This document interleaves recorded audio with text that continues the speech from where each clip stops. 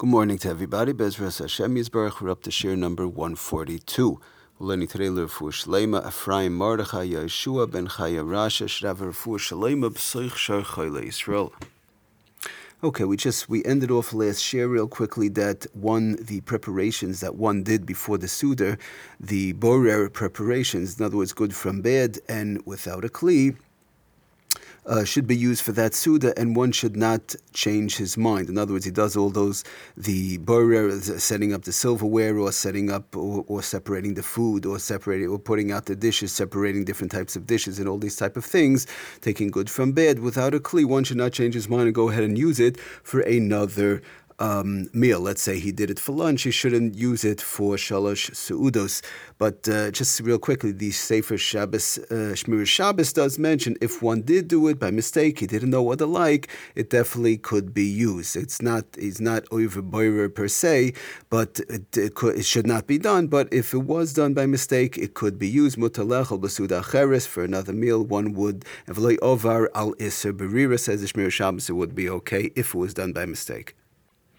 Okay, I just wanted to go through real quickly, since we're talking on the subject of larger Suda or Kiddush or the like, just some real quick borer shilas that sometimes might come up by a Suda, a larger Suda, or by a Kiddush or the like. First of all, an interesting question, that is sometimes they set up for a Suda and people eat and the like, and the table is now cleaned off, and on the table they had set up before the Suda, they set up silverware, let's say fancier silverware, forks, knives, and the like, and by mistake a fork got thrown into the garbage, for example. Now the question is, it got thrown into the garbage, one looks into the garbage. Now the fact that the garbage, l'maisa in general, garbage, we have to be very careful. We're running into questions of muks over there to stop moving around garbage, sticking your head into garbage. I mean, unless there's food over there and he's moving only the food, the edible food.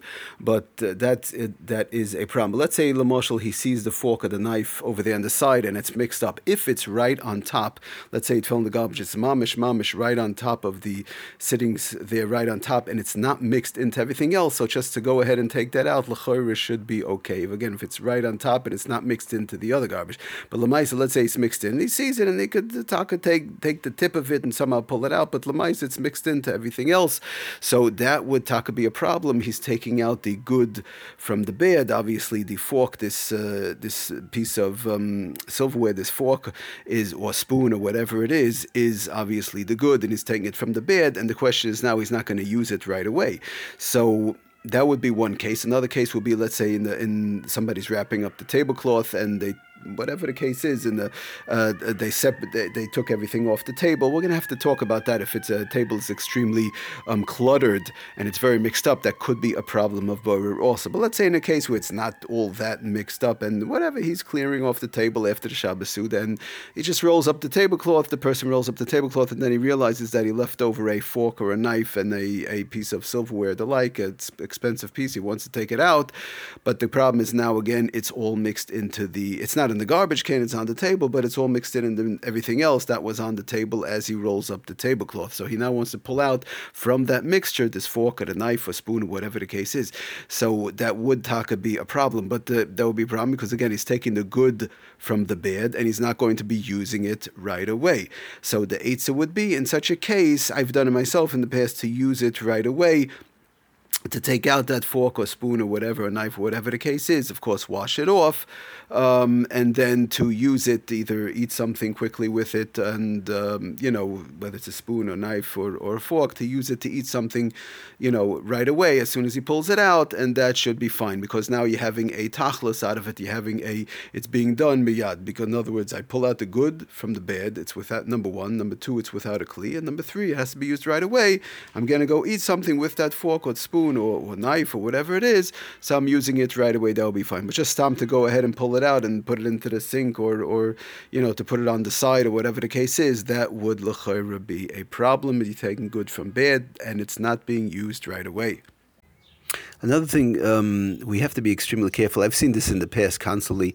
Unfortunately, after a kiddush, for example, it happens a lot. A lot of times you have waiters and they don't know if it's goyim, we're not going to get into that now. But let's say even somebody Jewish or whatever case is, or woman or man, the person doesn't realize, but they take a plate of cake, let's say, and you have different, plates, platters that were left over, or platter of fruit, for example, that was left over on the table on the Kiddush or after the Shabbos Suda, or the like, and they want to just, put it away. So they'll have it, and the plate is mixed up, marble cake, sponge cake, and chocolate cake, all mixed up. So now he's going to go. He has those 3 or 4 boxes over there. He'll separate the platter of cake. He'll put the sponge cake in this box, and then he's going to go put the chocolate cake back in the other box and the marble cake back in the other box. And we're talking about a platter that was mixed up, and he now wants to put it away and clean off the table. So that is also to do, because again, he's separating.